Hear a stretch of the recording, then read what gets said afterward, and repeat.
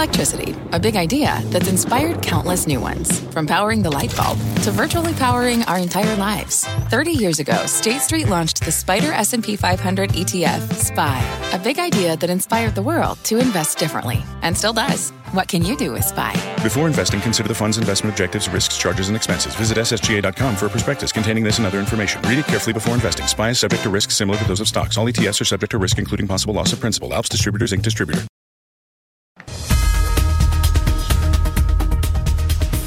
Thank you very much, Scott. I'm Kelly Evans, and ahead on the exchange today, stocks are rising as bond yields reverse lower. But wait, we're asking, do rates actually matter to the stock market? One of our guests says yes, and that yields need to stop rising to trigger a new bull market.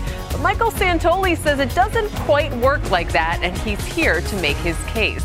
Meanwhile, why have markets and the economy held up so well in spite of these massive hikes? David Zervos at Jefferies has a theory, and here's a hint. It equals to about 40% of GDP. But first, where did the huge morning rally go? Take a look at these markets. The Dow was only up double digits a moment ago, 128 points, healthier 0.5% for the S&P, and the Nasdaq, of course, is the leader today. It's up almost 1%. The 2-year earlier touched its highest level since July 2007 before backing off. You just heard Weiss giving it another vote of confidence. You can see it up there just under 480. The 10-year, for its part, about 392. The 6-month, the 1-year, those yields still above 5%. If we quickly check on the very short end, here you can see this. If there's anything people are talking about these days, it's not Bitcoin. It's have you heard about Treasury Direct? So have we been seeing the start of a new bull market or not? Let's ask Brian Weinstein of Morgan Stanley Investment Management and Andres Garcia Amaya. He is the CEO of Zoe Financial. Welcome to both of you. Andres, do we need yields to stop rising here? What gives? I think that the message has been clear from the Fed for a little while now, which is they're not going to cut interest rates. They're probably going to raise interest rates a little bit more. And I think the disconnect was that the stock market thought that they were kidding, right? Kind of like wink, wink, at some point you will lower. And I think what we saw last week is the realization that they're not going to lower interest rates. And I don't necessarily think it's like, hey, rates have to go down for the market to recover, but it is part of the ingredient to see a new bull market for the Fed to stop hiking interest rates. You agree with that, Brian? Listen, I think we have to have interest rates and equities decouple for there to be a meaningful rally in one or the other. I don't think we're going to get a rally in both. In other words, if growth falls and the Fed's done too much, interest rates will rally, stocks will actually sell off. So I think I'm looking for some decoupling here. The Fed's almost done. They've told us that. We need to know if that's right, if they've done too little or too much. One more second on that decoupling, Brian. I just want to make sure I follow. What do you mean by that? Well, again, I think if you look at the last year, we've had interest rates go higher at the same time. As interest rates have moved higher, equities have started to wobble. In other words, when rates rally, you see the Nasdaq go up a lot, right? Rates fall. So I think what has to happen here is, look at the last couple of weeks, right? 10-year notes went back towards 4%, and the equity market corrected off of its recent high. Exactly. So I think that correlation, as long as we're moving in kind of unison, I think we haven't decided yet whether the Fed's done too little or too much. But Andres, a quick word on that before I move on. Do you agree that we haven't just made up our minds yet? Look, inflation data in January showed that is not going to be a straight line to 2 or 3%. And I think people were optimistic about that, right? The stock market was a little bit optimistic as that being the base case. If that's not going to happen anytime soon, it's hard to see the Fed all of a sudden lower interest rates. That's the attachment between interest rates, inflation, and the stock market. And I just don't see it yet for the stock market having the driver to go all-time highs in this type of environment. Not only that, Andres, do you think on tech specifically, we had Kathy Wood on this morning talking about some of the rallies they've just had in those techie stocks. You're looking at this totally the opposite. You think there's more room to fall in that whole area. Is that right? Yeah, look, you need new leadership, right, for a new bull market to arise. And if you look at the market cap composition of these techie sectors, right, tech, consumer services, they are still much higher than the representation of the earning share of the S&P 500. Until you see that gap close, it's hard to get excited about the broad market. Sure, but so how much further do you think tech needs to drop then from here? Well, look, there's two sides of the equation, right? One is the earnings side, the other one's the market cap side. Valuations still look very expensive versus historical standards. So either earnings need to start rising again or valuation has to come down. Either one will do the trick. I mean, not to kind of, drill down, who wants to be a millionaire style here, but are we talking about a 10% correction, a 20%? I mean, 35%? Just give me a ballpark here. Right. I don't think we're going to retest the October lows, right? I think that there's been a lot of repricing evaluation already, and there is some support there in the sense that the market's now agreeing with the Fed, right? So there's not a lot of dislocations there. But in order to go up, right, that's the main point, significantly, the drivers of earnings need to be there, and the reallocation of new leadership has to emerge, and we just haven't seen that. All right, quick final word, Brian. As we look to turn the calendar mercifully to March and figure out, okay, was all the January data just an aberration or not? What are you going to be watching for in terms of yields? Let's take the 10-year breaking out to the upside or to the downside. And I guess I'll just add this one question because I'm getting it from a lot of people on the street. Should they be going to Treasury Direct and gobbling up 6-month and 1-year 5% yields here? Yeah, lots of good questions in there. So listen, we started December 31st. The 10-year note was right about here, 3.9% or so. And that tells you for the year it's going to be in a range of probably low 3s to high 4s. So there's no reason to say we're done with selling off here. We can have 10-year notes at the October lows, 4.25. We can go to 4.50. I think that's totally in play. I think of the friend of the yield curve, different story, right? And when you're getting those 5% T-bills, Treasury Direct, money market funds, whatever you like, those are good yields. The Fed doesn't know if it's 5 or 5.25 or 5.5. They're fairly certain it's not 6 or 6.5 or 7. So in that friend of the yield curve, I think there's value. I think you're supposed to buy it, and we should watch the back end for more signs of whether or not there's real growth story here or whether or not January was an aberration. All right. Thank you both. Good stuff today. Kick things off right. Brian Weinstein and Andres Garcia Amaya.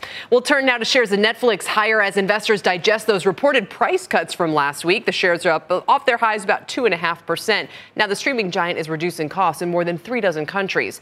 Other players like Disney Plus and HBO Max have been raising their prices. But on last month's earnings call, Netflix co-CEO Greg Peters says the company still has an opportunity to add new subscribers where it doesn't have a large share, according to the Wall Street Journal. So could this cut in those smaller markets boost revenues? Let's ask Laura Martin, senior media analyst at Needham.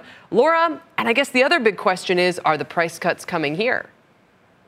Hi. No, the price cuts aren't coming here, I don't think. But it does tell you that Netflix is having to resort to price to compete. So their long espoused theory that content is all they need to compete is wrong. There's they're either other local players or U.S. streaming players that are out competing them offshore. So they're having to lower price because that's their last option in order to drive sub growth. And what does that tell you? Is it usually we think of price cuts as a desperation move, but sometimes they can be a sign of strength. For instance, Tesla's price cuts could be seen as taking out competitors as the cost of capital rises. How would you interpret this move by Netflix? Well, maybe, but every streaming competitor here really has very deep pockets and deeper than Netflix in almost every case. Disney has sister subsidiaries from theme parks that are like record high margins that are funding Disney streaming losses. Similar with Warner Brothers, we just saw yesterday. You know, a lot of these bigger companies have streaming. Like Netflix can't put these guys out of business by lowering its price. These other companies are bigger than it. They can put Netflix out of business by lowering price. But this, to me, is a fool's errand in terms of a competitive strategy for Netflix specifically. So they need something like the parks, or with Warner Brothers, we'll get to that in a second, like video games. I mean, what could be that kind of consistent cash flow generative asset for them? They would have to buy something because today they're singles, you know, they're building games, but games is a money loser too. So they're a single line business, which loses a lot of money. So, you know, like they're also competing, by the way, with Apple and Amazon. Like nobody, like you can't actually win on price competition against Apple and Amazon because their sisters, their core businesses are so big. Okay, so finally, I mean, and listen, I'm not a huge Netflix watcher, but I'm going to be watching the Mahomes, this football thing. I love it, okay? So how, if we look ahead to 2023 and we say, okay, is the stock going to generally be benefiting from price, retention, you know, new series that are driving engagement, and maybe even this price cut in other markets? I mean, or are we going to be telling ourselves a different story in a couple months' time? So there's a new film coming out, looks great, on the beginning of Nike and how they bet on this unnamed guy named Michael Jordan and how they built the company on him. That's what Netflix is doing. Remember this huge documentary they had with the Princes, you know, the UK drama? Yep. So aligned with the book. Here we're doing that again. Like they had the Obamas on. So they're paying for celebrities. It's a smart idea what they're doing. They don't want to go in for NFL rights, so they're going to pay some of these celebrity talents to do documentaries. And that brings a lot of fandom from that NFL at a lower cost to Netflix. That's a smart idea because they have no sports. and now they're in sports. So that's a smart idea in a low-cost kind of way, but it's also celebrity-based. And as you know from watching these YouTube stars, these are human beings, and sometimes they make mistakes, and it destroys your brand, meaning Netflix, if one of these guys does something bad. So it's a risky strategy to depend on celebrities to drive. You just make a movie about that. You just go, great, you guys are just churning out content. No, I'm kidding, but you still, let me put a period on it, believe that this year's estimates and valuations are too high for Netflix. So let me turn to Warner Brothers Discovery. Everyone talking about this last week, Laura, are they the new Disney? That's a big leap, but do you think David Zaslav can pull it off? So it's a good question. I mean, I think when you buy an asset from AT&T, it is messed up. And we have a world-class chief financial officer here. Whatever he tells you he's going to do in cost cutting, he'll do more because he bought it from AT&T, and they are not good with costs, in my opinion. So I would say I think the strategy as espoused is good. It is a Disney strategy, franchise films, everything integrated. We're going to bundle HBO with Discovery, but we're going to let them be separate also. Like, that's smart. Like, everything they're saying, which is like a Disney-esque commercial. And let's remember, John Malone's on the board here. True. So we've got world-class businessmen in this company now, running this company. Let's not underestimate that over a 3-year frame. This year, I think it's going to be sort of tumultuous as they build back that film. And they ultimately have to execute. That's the issue. They have not been Marvel, and they need to be Marvel for that $5 billion film budget. And so as an investor, what do you think the potential here is for valuation? And again, how long do I have to wait? And I'm going to be waiting through what could be a recession, very high cost of capital, possibly some M&A.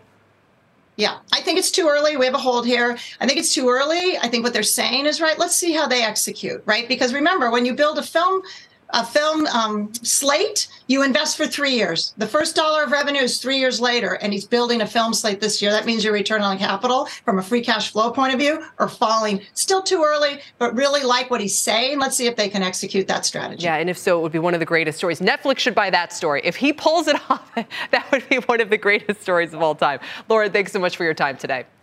Thank Laura you. Martin with Needham. On deck, 3 big names reporting results. Norwegian up 40% this year, just about. Target, how will they stack up against Walmart? And from number 1 in the S&P last year to negative for 2023. We'll dig into Occidental. We've got the trade on all 3 names next. Plus, what's helping the market fight off nearly 5 percentage points of rate hikes in less than a year? Dave Zervos is here with his theory. If you know what it is, if you think you do, tweet me at KellyCNBC. As we head to break, let's get a look at the markets where we see green across the board off the highs, but the Nasdaq still leading the way with a 1% gain, 392 on the 10-year. The exchange is back after this.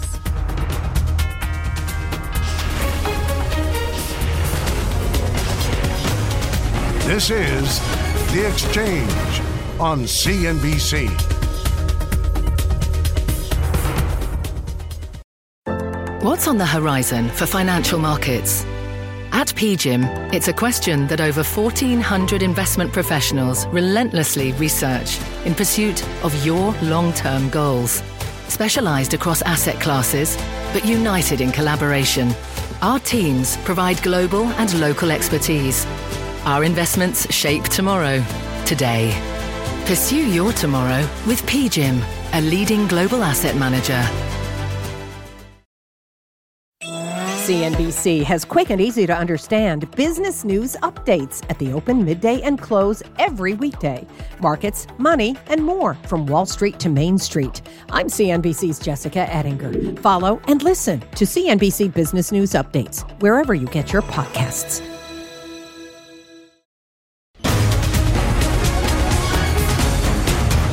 Welcome back. It's another busy week for earnings. 6% of the S&P and a Dow component report, and we've got the action, the story, and the trade on 3 of them. Let's start with Oxy, the top S&P performer last year, down 7% to start this year, and it's got that huge Berkshire stake. Pippa Stevens here with the story, and Jeff Kilberg has our trades today. He's KKM Financial founder and CEO and a CNBC contributor. Pippa, welcome. What are you watching? Well, Oxy has underperformed this year, lagging both the XLE and the XOP, although it does feel like expectations have been somewhat reset ahead of the quarter, thanks to some disappointing outlooks from peers. But of course, the most important thing here to watch is the capital spending plan Shareholders have been very clear with management teams that they want to see that discipline, and it was higher than forecasted CapEx that brought down shares of peers like EOG and Devon earlier this quarter. So where does Oxy come in on that? A lot of that spending increase is thanks to cost inflations, but that means that producers aren't getting more barrels for that higher spend. Also, the health of the balance sheet at the end of last year, given that Oxy has been so focused on paying down debt related to the Anadarko acquisition. And that, of course, leads into the shareholder returns program, which is also top of mind. Oxy does pay a lower dividend than some of its peers. Do they decide to raise that? Do they introduce a new buyback program? And a complicating factor here is that big stake from Warren Buffett's Berkshire Hathaway. How does that factor into Oxy's capital returns program? And how much of a headwind might that wind up being? In addition to that preferred stake, the company also, Berkshire Hathaway, I should say, also is the largest shareholder of the common shares, owning about 21%, Kelly, of shares outstanding as of the end of last year. And I think, Jeff, they can up that to, is it almost half of the company? If this one weren't such a saga of the past couple of years, maybe people would be quicker to, ride alongside Berkshire here. Well, I think it's a great point, but I want to be a buyer here, Kelly. And yes, to Pippa's point, down about 7% year to date, but in the last 1 year, it's up over 50%. And think about, investors have been doing the hokey pokey inside of growth and value. They continue the hokey pokey. But what has been a theme that continues to connect with investors? It's energy. So if you look at a name like Occidental, yes, it's higher beta. Yes, it's 1/10 the size of an Exxon. But with the beta of like 1.77, nearly double the S&P 500, there is risk reward here. In the Berkshire Hathaway, Warren Buffett, I'm pretty sure Warren's got a pretty good track record. So I love the fact. I actually think that's a fortifying reason to own. But if you look at the chart here, it makes a ton of sense. Support here at $55. Technically, it looks like it has the ability. Short-term price target, Kelly, $75. Wow. Wait, so is the hokey pokey a good thing? Hokey pokey is a good thing because a lot of people have been trying to figure out growth value, which is basically the grappling, but nonetheless energy. And remember, Oxy was almost left for dead when it tried to acquire Anadarko, but Here it is, come back. It's the comeback kid. I don't know if you have the music ready queued up, but it's like LL Cool J, don't call it a comeback. They've been here for years. All right, Pippa, thank you. Jeff, stay right there as we move along and talk Target. Everyone's watching for this one. Kind of the opposite story here. They had a bad 2022 and then a 13% gain to start this year. Big question, is the consumer pulling back? Have they worked through that inventory glut? Can they snap their streak of 3 straight earnings misses? Jeff, you like it?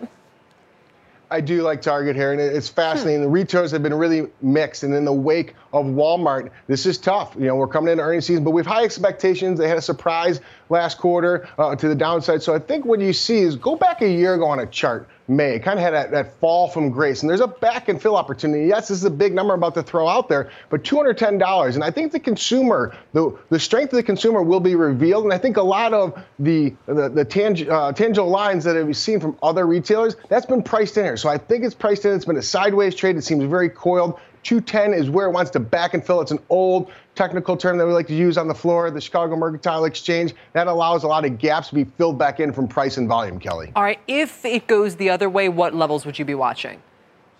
Well, I think you have to look right where it's trading right now. I think you can be aggressively selling puts, and I think the implied volatility is higher than usual going in this earnings expectation. So I think you have the opportunity to get paid a little bit as long as you want to own the retailer. A lot of folks don't want to own retailers. I think much of the inflation story has been priced into retailers. Therefore, this is the time to kind of wade into the water. All right, we'll leave it there for Target then, who shares, by the way, about Unch today. Don't miss an exclusive interview with Target CEO Brian Cornell tomorrow on Squawk Box, 7 a.m. Eastern time. Sometimes I like to call that the CEO indicator. But anyway, let's get to Norwegian Cruise Lines, up 35% to start the year, but still carrying more than 10% short interest and expected to report a loss. Seema Modi, you've got the story. What is the deal with Norwegian?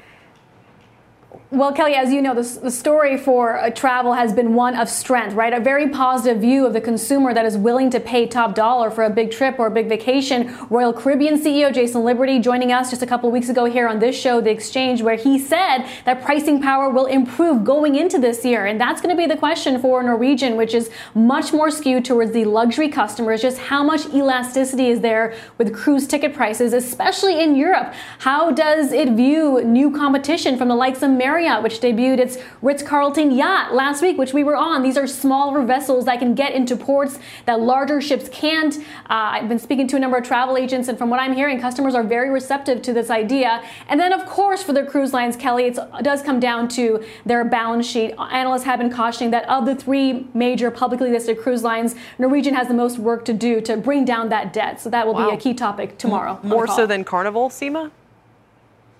That's exactly right. Yeah, they have about $2 billion in maturities, I believe, coming up in 2024. So with the rebound we're seeing in bookings, does that give them more of an opportunity to bring down that debt and improve the balance sheet for customers? Clearly, investors have been thinking that that will play out with the stock up over 30% this year. And maybe it's, Seema, thank you, a reminder, Jeff, that the timing of those debt maturities is as important as anything else. I mean, this is going to be a major reset for a lot of names. You're absolutely right. And I don't think this sink is going to ship. See what I did there, Kelly? But at the end of the day, if you remember, we were talking about Carnival in Q4 on your show, where I like the space, I like Carnival, and I like Norwegian, but it's a timing component. It's had a wildly impressive year to date, and you're never going to go broke taking profits. So I want to be a seller here, or more of a profit taker, if you will. You look at a very high beta stock here in Norwegian. It's $7 billion in market cap. When we talked about Exxon earlier, we talked about Chevron, that's $450 billion. So think about, this is a very small company, has the ability, high risk, high reward. But I think we're going to be really focused, and Seema brought up a great point. You have to be focused on that forward guidance, the business conditions. We want to understand their perspective. Is 2023 going to be as robust as it is? But right now, right here, you have to take a profit. All right. Real quickly, Jeff, I haven't heard so much chatter about VIX and options in a couple of months here. Are you worried about the overall market positioning, even on an up day like this? I'm not. As long as the VIX is under 30, I think a lot of emotions are going to continue to go back and forth. I think this is really revealing a market that's quite coiled. And I believe, as I'm cautiously optimistic, that the market is going to release that coil, that tension to the upside. So I think a lot of people who are underinvested are really focused on diving into the 6-month treasuries, the 1-year treasury. Right. I think they're going to get caught short here a little bit because of the economic strength. The consumer, it's still intact, Kelly. All right, Jeff Kilberg, thank you, sir. Seema, thank you as well. That does it for today's edition of Earnings Exchange. Still ahead, will the labor force of the future rely more on skills or on that traditional college education in the age of AI? We've got the founders of Khan Academy and Udacity. And as we head to break, let's get a quick look at the Dow heat map here. Much easier when I'm this close to it. Boeing leading the way, up 2% today. The whole industrials is up about 0.5% right now. 2-to-1 advancers versus decliners. And on the flip side here, we've got Walmart down 0.5%. And we've got Merck down 0.75%. The exchange is back after this. CNBC has quick and easy to understand business news updates at the open, midday, and close every weekday. Markets, money, and more from Wall Street to Main Street. I'm CNBC's Jessica Ettinger. Follow and listen to CNBC Business News Updates wherever you get your podcasts.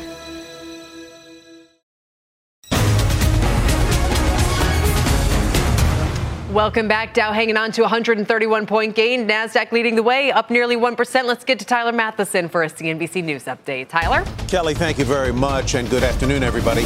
The Labor Department opening a child labor investigation into Hearthside Food Solutions, one of the largest food contractors in the country. That is according to Reuters. The company was one of several cited in a blockbuster New York Times story this weekend about how some children who come into the country without an adult accompanying them wind up working in violation of child labor laws to make money to support themselves and their families back in their home countries.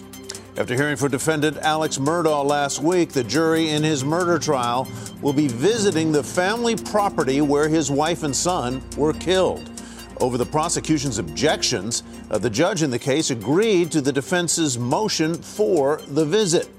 And lower mortgage rates in January contributed to an 8.1% increase in signed contracts on existing homes. But rates moved back higher this past month, and that is expected to slow sales down. Kelly, back to you. Indeed. Tyler, thanks. I'll see you soon. Tyler Matheson. Still ahead, training programs aimed at disrupting higher ed are providing new paths to 6-figure salaries in tech. Sharon Epperson brings us that story. Plus, we'll hear from one of the first and biggest disruptors in the education space, Khan Academy founder and CEO, Sal Khan, after this.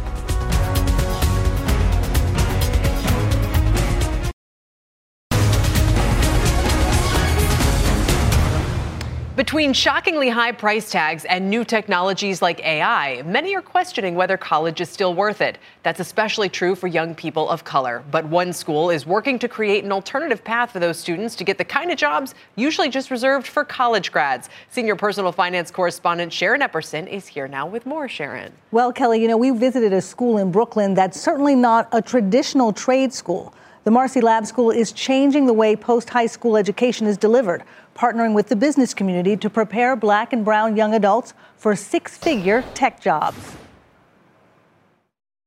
Former teachers Ruben Ogbana and Maya Betacharji Marcantonio found many of their successful high school students struggled in college. What we learned was that college wasn't serving our students. The two founded Brooklyn's Marcy Lab School to create an alternative path for low-income students of color. The program focuses on giving students the skills they need to do the jobs they want, even without a college degree. Their education includes classes, internships, and job opportunities, with support from J.P. Morgan Chase, Tiger Global, Microsoft, and other companies. Spending years with our students has led them to see them as not only students who have a ton of potential, but can be true hiring pipelines for their organizations. Devontae Duncan had trouble getting the classes he needed for his engineering degree at a public university and didn't want to take on more debt. I started to realize that college wasn't going to be sustainable for me, and so I had to find an alternative option. In 2019, he entered the first class of the Marcy Lab School. Here, students start their 8-hour day with meditation. Your mind wanders, just gently bring it back. Journaling and setting goals. What does success look like? What does it feel like for you? Free for students, the program started with a class of 9, and now 67 are enrolled.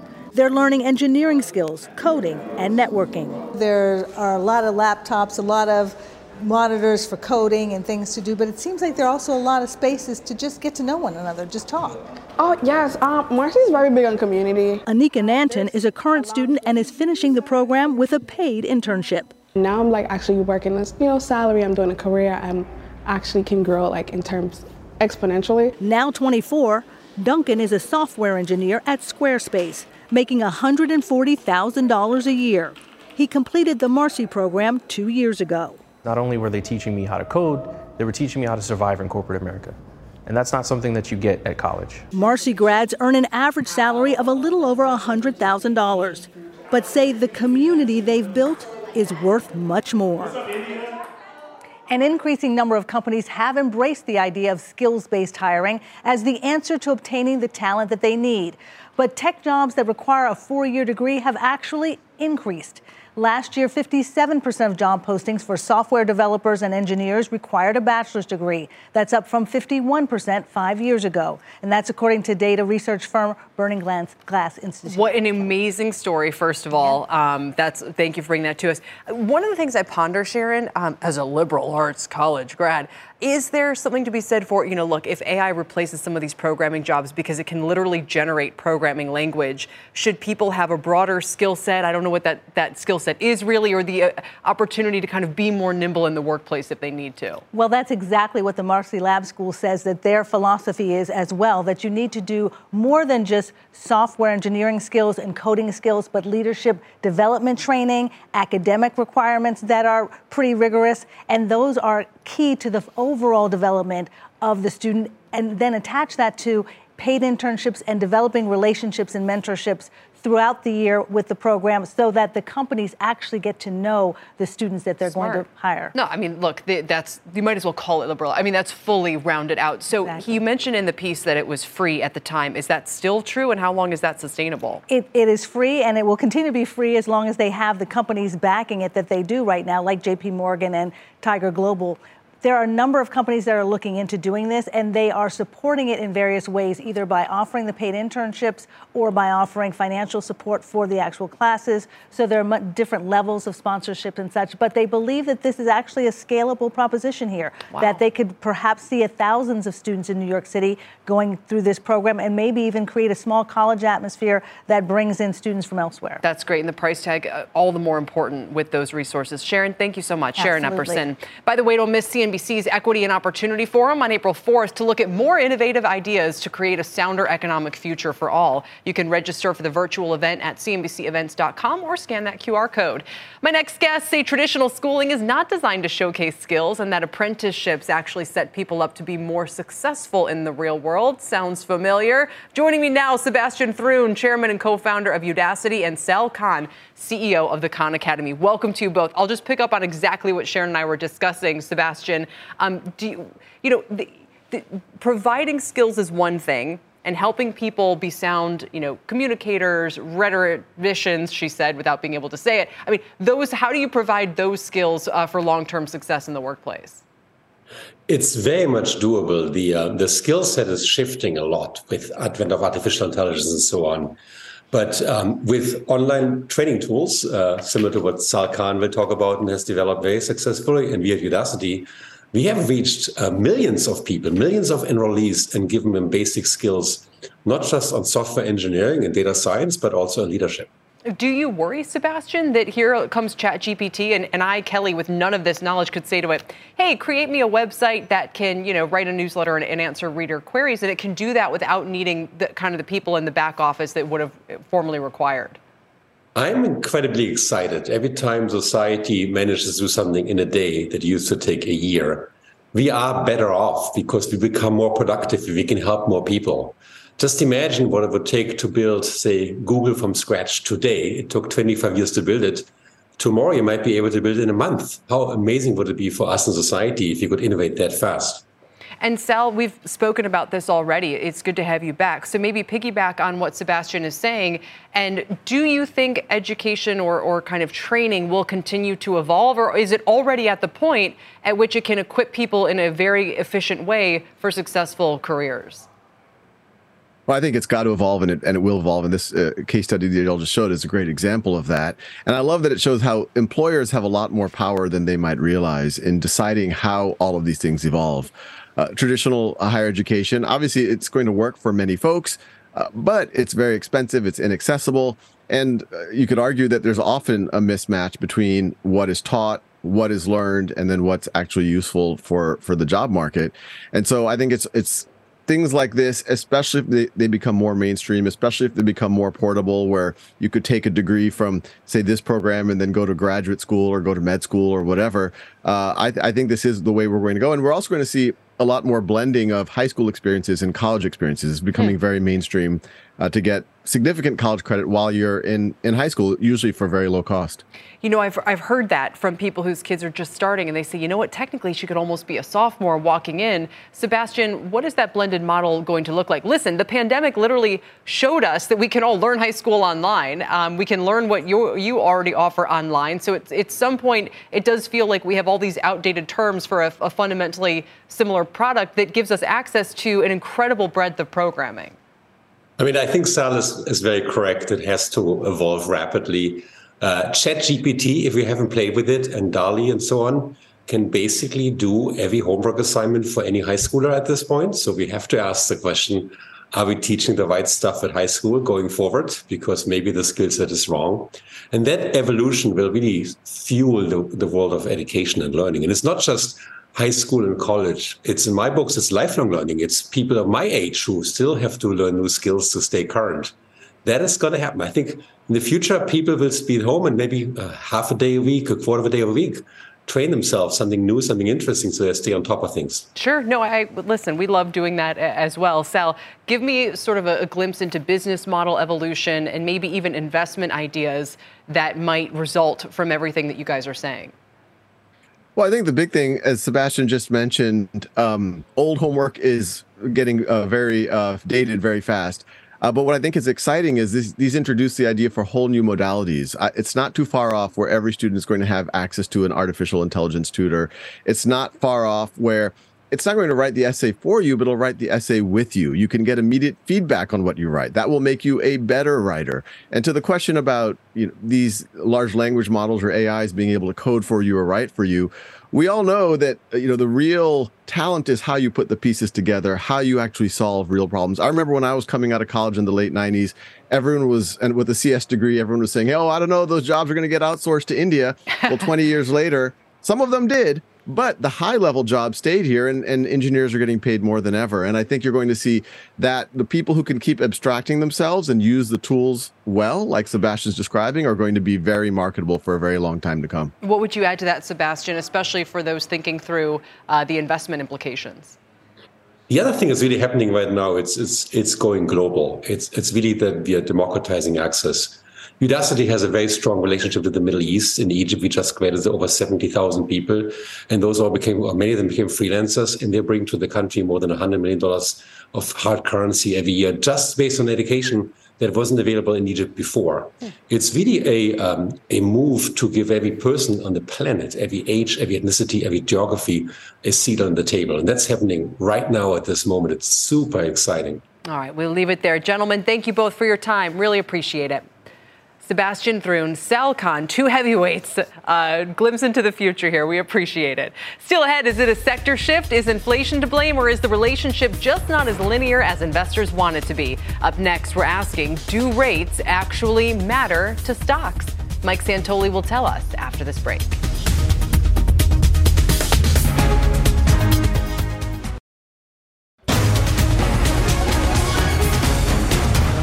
Welcome back, everybody. Check out the chart behind me. It shows the NASDAQ composite versus the 10-year Treasury yield since August of 2020. So while the 10-year has soared by about sevenfold, the NASDAQ is virtually flat during this period. Actually, it's up about 7%. What gives? How much do rates actually matter to stocks? Let's settle this once and for all and ask Michael Santoli, CNBC senior markets commentator. Mike, give us some perspective here. Well, Kelly, I would never say, of course, that interest rates don't matter to stocks. Raising the cost of borrowing, lifting the hurdle rates for investors and for companies to, decide exactly what projects are worth doing creates more friction, I think, in the overall system. So, yes, higher yields matter for valuation, for investor kind of targets of their capital. I think what I object to and have for a while is this idea that there's some kind of a fixed, precise relationship between the level of yields and the level of stocks, or particularly big growth stocks, because I think that was last year. It seemed like all you needed to know, right, was that yields were going up and the NASDAQ was going down. And on a tactical basis, on shorter term time frames, absolutely, people trade those correlations and they matter on some level. But what matters a lot more to me is the fact that massive downgrades in earnings expectations for those same big NASDAQ stocks. Since a year ago, Meta earnings for this year, estimates down 35%, NVIDIA down 33%, Google down 25%. That's what's going on, is that we actually were extrapolating pandemic earnings and also discounting them back at a very low yield, granted. And that seemed to kind of create this environment where we thought nothing could go wrong at the top, and now everything is working against those stocks on the way down. So I put up the poll on Twitter. 2/3 of people said yes, they matter. And again, I've inelegantly phrased the question in your defense. About 1/8 said no, they don't matter, and then 1/5 of people say it depends on so. A couple of the yes. responses were, that it's not really cause and effect, or that it's kind of the direction and not the level that matters. One even put up the formula for the equity risk premium, which we always appreciate. So, I mean, to me, I would say as an observer, it feels to me like the direction and the speed of change are the most important things. But caveat well, that's right.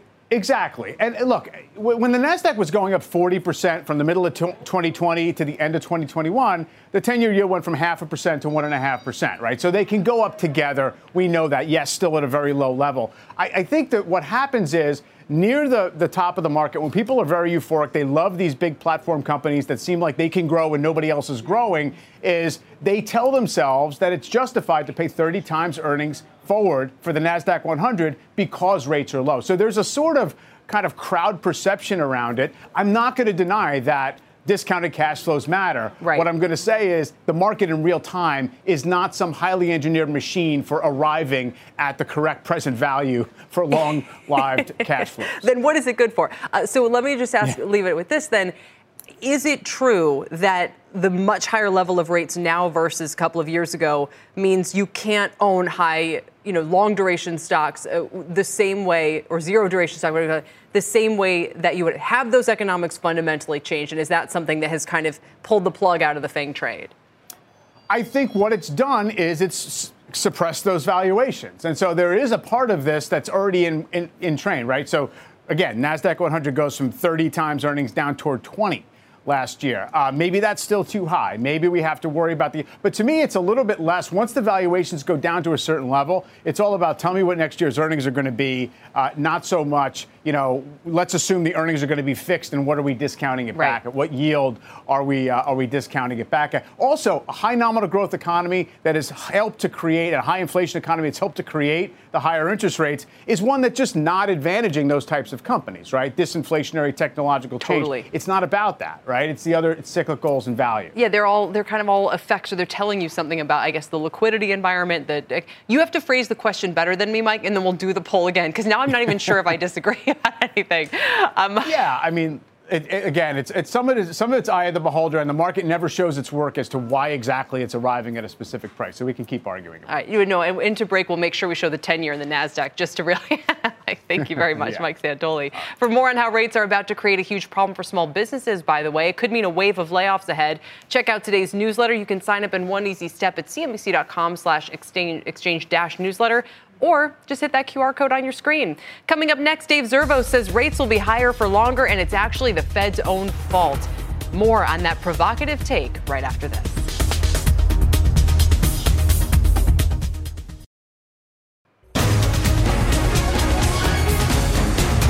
Welcome back to The Exchange. We have saved the best for last today. Higher for longer. That's the latest refrain on the street. It's growing louder after that hotter than expected January PCE number. But could it be the Fed's own fault that rate hikes don't pack the same punch they used to? Let's bring in David Zervos. He's the chief market strategist at Jefferies. David, it's great to see you again. Welcome. Always good to be here, Kelly. This is about a week or so. Remind me, I mean, how much feedback have you gotten to the idea that basically there's, and I've had the same thought, by the way. Why is it that we've seen this unprecedented steepness and these enormous rate hikes, and yet nothing crazy's happened? Like the worst thing that's happened is, FTX, and that's not even related. So your theory is all of the bad assets that would have triggered things like Orange County's bankruptcy in '94, those kinds of things, those terrible MBS paper, for instance, it's all on the Fed's balance sheet. Have they themselves absorbed all of the junk out of this market? Well, I wouldn't just say the Fed, Kelly. The Fed's balance sheet at the peak was $9 trillion. It's down to 8.5 or 8.4 now. The ECB's is $8.8 trillion. The Bank of Japan's is $6+ trillion. Then you've got the UK, you've got Scandinavia, you've got tons of other G20 countries that have all engaged in the purchase of, in general, long-dated fixed income assets. That was what QE was, right? Drive long rates down when you get to the zero bound. And we sat there and decided somehow, I'm not exactly sure why, although I have my suspicions, that it was a good idea to leave these big balance sheets in place and first raise rates and then sort of just let them trickle off. But what's happening now is because the inflation fight has been so aggressive and rates have had to go up so quickly, there's massive losses on these balance sheets to the tune of multiple trillions of dollars when you add them up across jurisdictions. And those are losses that would have otherwise been in Orange County or in a asset manager or on a bank proprietary trading desk back in 1994 or in long-term capital management or somewhere else, and they're not. So there's all these gains, which is the consumer locked in a low rate, a corporate locked in a low rate. Anybody sitting there with a 2 or 3% mortgage feels pretty good about themselves, but there's no private sector loss that would normally be there because it's been absorbed by these I want to call socialized loss structures inside of central banks. And I think the interesting thing is to think about, is this even a bad thing, right? Because the losses are real, but they're not, they get to just carry them forward. So the Fed gets to earn its way out of those losses, and then eventually, so it doesn't really matter. I guess we can't even say that the taxpayer has to bear them right now. I guess they have to bear them in some way distributed throughout the future. But if you were a central banker, Dave, would you be sitting back going, wow, job well done? Or would you be saying, no, we should have shrank the balance sheet first, then done rate hikes, and then maybe we wouldn't have even had to have done as many, but maybe there would have been a lot worse fallout? So I think it's a really tough question, Kelly. I think there's some goods and some bads, and you're right to kind of focus a little bit on the good, that we've got a more financially stable structure. But then you question, what happens to sort of the Fed's credibility or the Fed's political credo when it's going up in front of Congress and having these large losses. And now it's actually getting net interest margin losses. These are permanent losses. I think we're up to about 40 or 50 billion now in losses because they're paying out more on reserves to banks than they are receiving on coupon income from the portfolio. So politically, that's not a great place for the Fed to be. It has made a lot of money over the last decade plus, over $1 trillion. But these mark-to-market losses, which you're absolutely right, they don't have to take, seem like they're a bit larger than that now. And I just think that's got a bit of a sting to it. And it sort of, to me, would argue for asset sales earlier, something that I've argued a lot for in the past, or said I think it certainly made a lot of sense to me. But, we're past that bridge. It's over. It's done. We are where we are. And I will say one thing, Kelly, without getting too deep in the weeds, there are some central banks like the Bank of England that cannot take a loss. So actually the taxpayer has to fund the negative capital positions at the Bank of England. So in other, and I'm not sure about this, but I think Sweden also has some rules. So there are other countries that do it differently than us. And that could be quite an interesting drag on things. But for now, this is a major tailwind for the U.S. and I think helps explain a little bit why the massive losses in fixed income haven't really reverberated through financial markets or the economy as much as you might have thought. I will say, so since I wrote up your piece, people have said to me, well, you should check some of the banks and make sure that, these aren't just hiding. So I'll just put that out there. But before you go, Dave, in the last kind of couple seconds we have, what do you think is going to happen at the next meeting? Then, based on what you're saying, do they have to keep jacking rates up a lot further than we anticipate? So I think they could bring the balance sheet into it if they wanted to stop and figure out ways to get this sort of balance sheet lower faster. But they've already kind of, that horse has left the barn, so they're going to take the losses. I don't know that it's really that beneficial. But I think what we're saying, Kelly, is that this idea that there's rate cuts coming in 2024 or late 2023, probably a really silly idea. Maybe we have to go up a little bit higher, another 25 to 50 bips. Not, I think, 100 or 150 bips, but the whole distribution to me has shifted when you start to think about this difference in the loss structure. And it was, for me, a pretty big revelation because I was sort of done with rate hikes really toward the end of the year and feeling pretty confident that we were just going to sit for a while. Now I think we might have to fine tune it a little more aggressively to the upside. And if anything, there's a fatter tail to even much higher rates. I certainly never subscribed to the cut camp and thought that was a really silly idea. So I'm glad I got that. But I definitely have to ratchet up my thinking on where we could end up and how long we could end up there on the upside. Dave, couldn't think of a better way to end it today. Thank you so much for your time today and for joining us. Always fun, Kelly. David what is wrong with me? Zervos, Chief Market Strategist at Jefferies. You know why? We're in a hurry. That does it for The Exchange. Power Lunch is back after this.